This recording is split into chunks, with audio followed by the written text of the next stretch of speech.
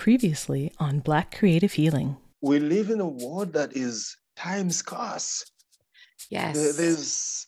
And everyone is everyone is rushing. And that has become a measure of productivity. It has become a measure of value. This feels like crucial time. Yeah. Crucial conversations that have to be had. Find what you need. Find hope. Find what feeds you. Find energy. Find what you need. Find art. Let's heal together. Find love. Find what you need. Find what feeds you. Find what you need. Let's heal together.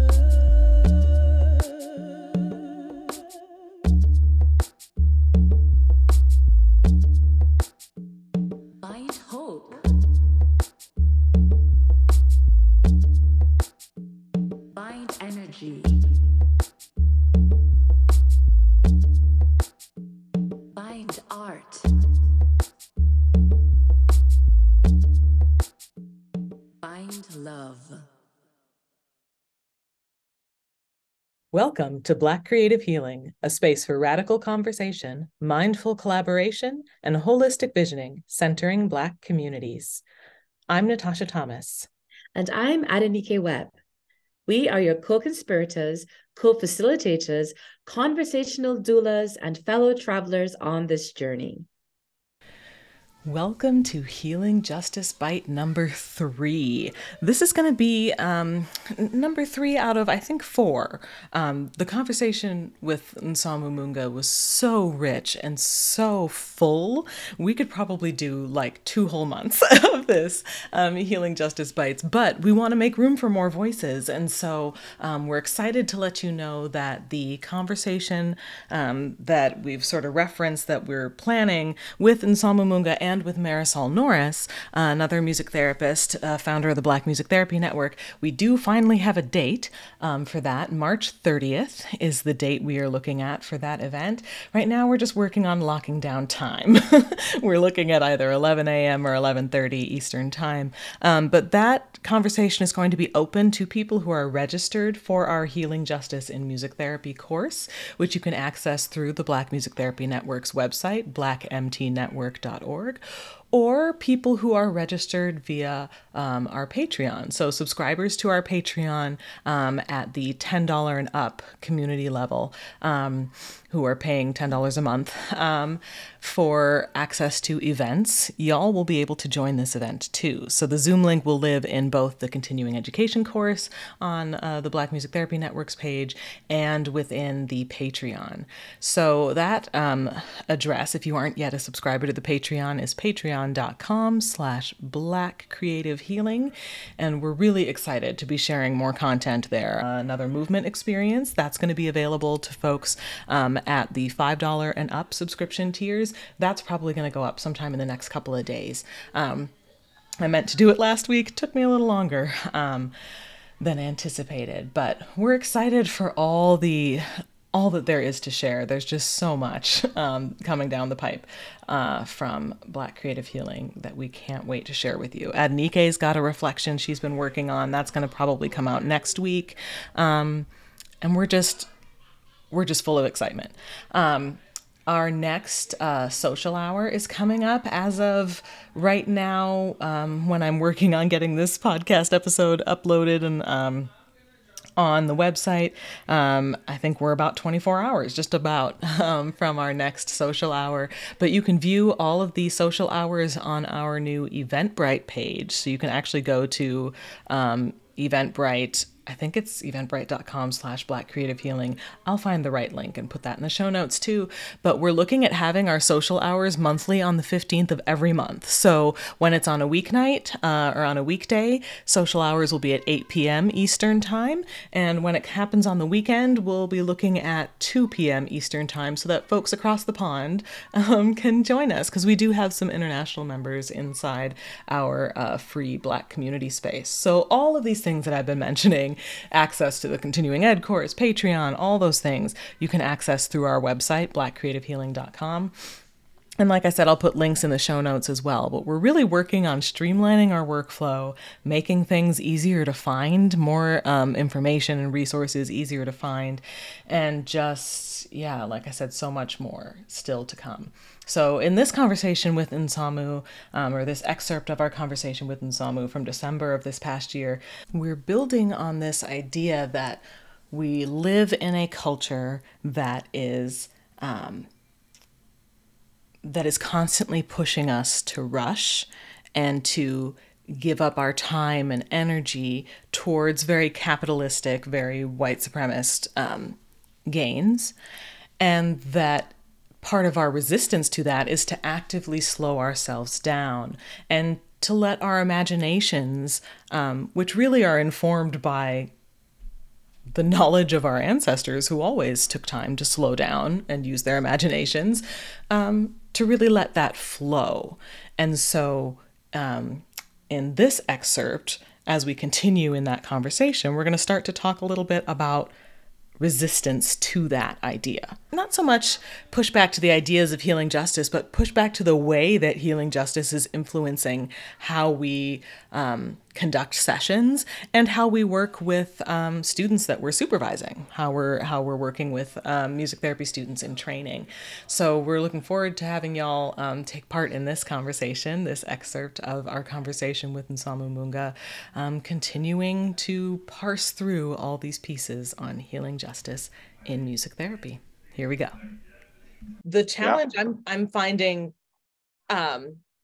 it's challenging and affirming, because I've been facing some pushback from surprising locations.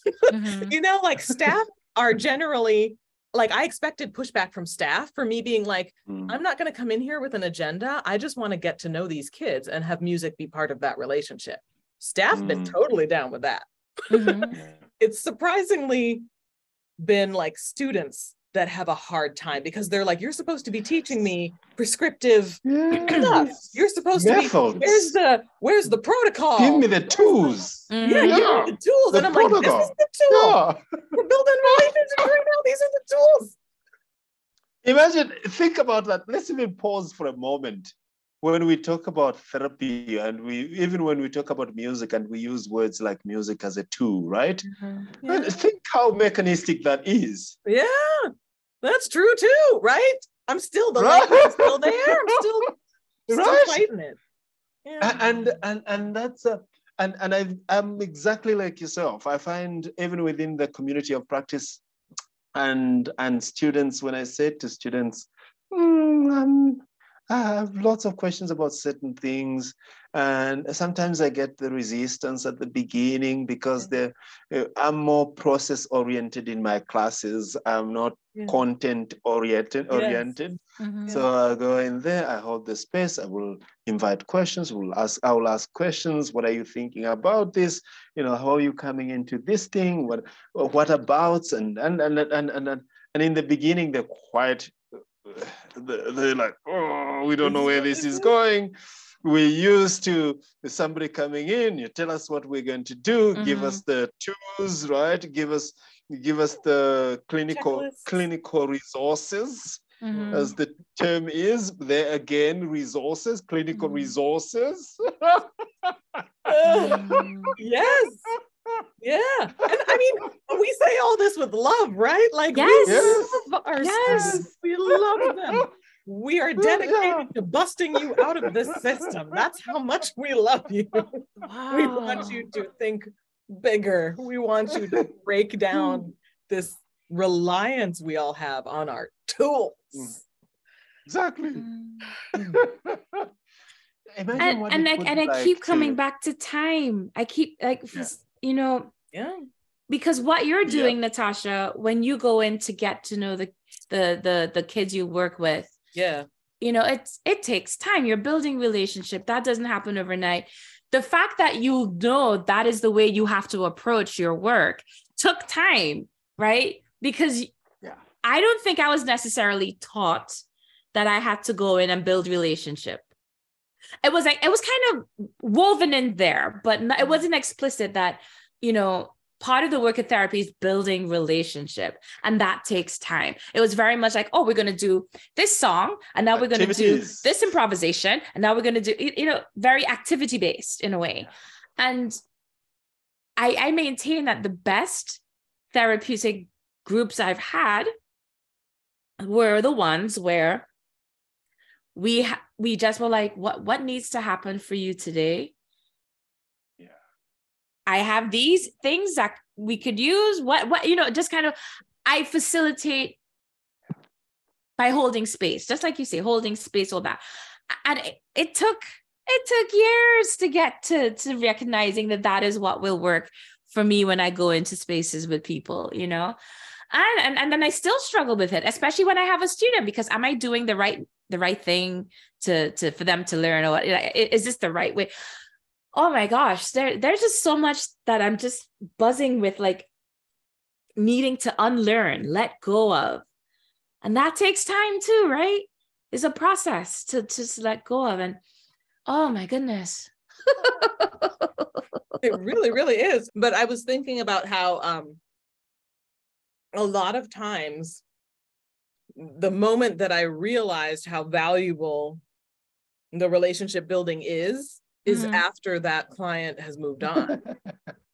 You know, that person's moved on, and I look back and I archive what we did, and I see the patterns and the growth and everything, and I go, oh my gosh, look at what we created, look at what we built together. Yeah. And like I think about one of the more recent clinical experiences I had when I was doing weekly groups with women in recovery from substance use. And every space I've been in, I felt like my understanding of how I engage with music and with people shifts. And this group of women, they were outpatient.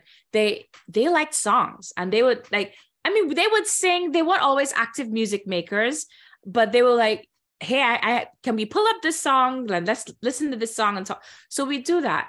And there was one lady who, you know, I'd ask people, do you have a song yet? Do you have a song? No, I'm good. Maybe 3 months into it, well, if you have this song, could you look for it? Okay, sure. Wow. By 6 months into it, she's like, hey, I have a song. Great. And then like 12 months into it, and I didn't really notice it until, like you said, after all of this has happened. 12 months into it, I came in to do a group, and she's like, y'all, I got a playlist. We're going to listen to this playlist today. and I'm like, all right. And I'm feeling like I have to be the therapist and be like, let's have a processing of each song and like a discussion. But she didn't leave space for that. She didn't need time for that. What she needed time to do was play her songs. And then in her sweet time, she pressed pause and said she was celebrating a year of sobriety. And then she told her story. And I was like, that was it right there.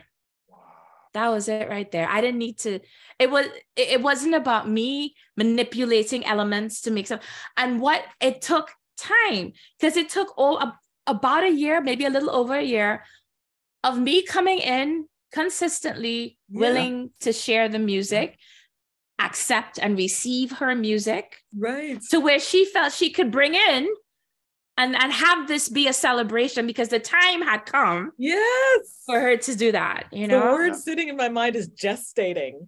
Like yes. You know, you were holding this womb-like space. Like, imagine if pregnant people had to be like, oh, let me cognitively think about how I'm feeding my baby today. Right. That's not how it works. You just eat and then your baby. Yeah, it's oh my word. I am so grateful for this conversation today. I truly am, because we need time and spaces like this to re-examine what we know and what we do. Like, Yeah. this is so beautiful. This is such a gift. Such a gift. Yeah. Black Creative Healing is a platform dedicated to radical conversation, mindful collaboration, and holistic visioning centering Black communities. Conversations and arts-based collaborations are facilitated by Natasha Thomas and Adenike Webb in community partnership with the Black Music Therapy Network, Incorporated. We wish to extend our thanks to the Black Music Therapy Network for their input and support with the creation and promotion of these episodes, as well as all our supporters on Anchor and Patreon and followers on social media who help amplify our work and financially contribute to services for episode transcribing and other administrative needs. Special thanks to this episode's collaborators, Nsamu Moonga. You can find links to past collaborations as well as current episodes, contact details, and other information by visiting our website, www.blackcreativehealing.com.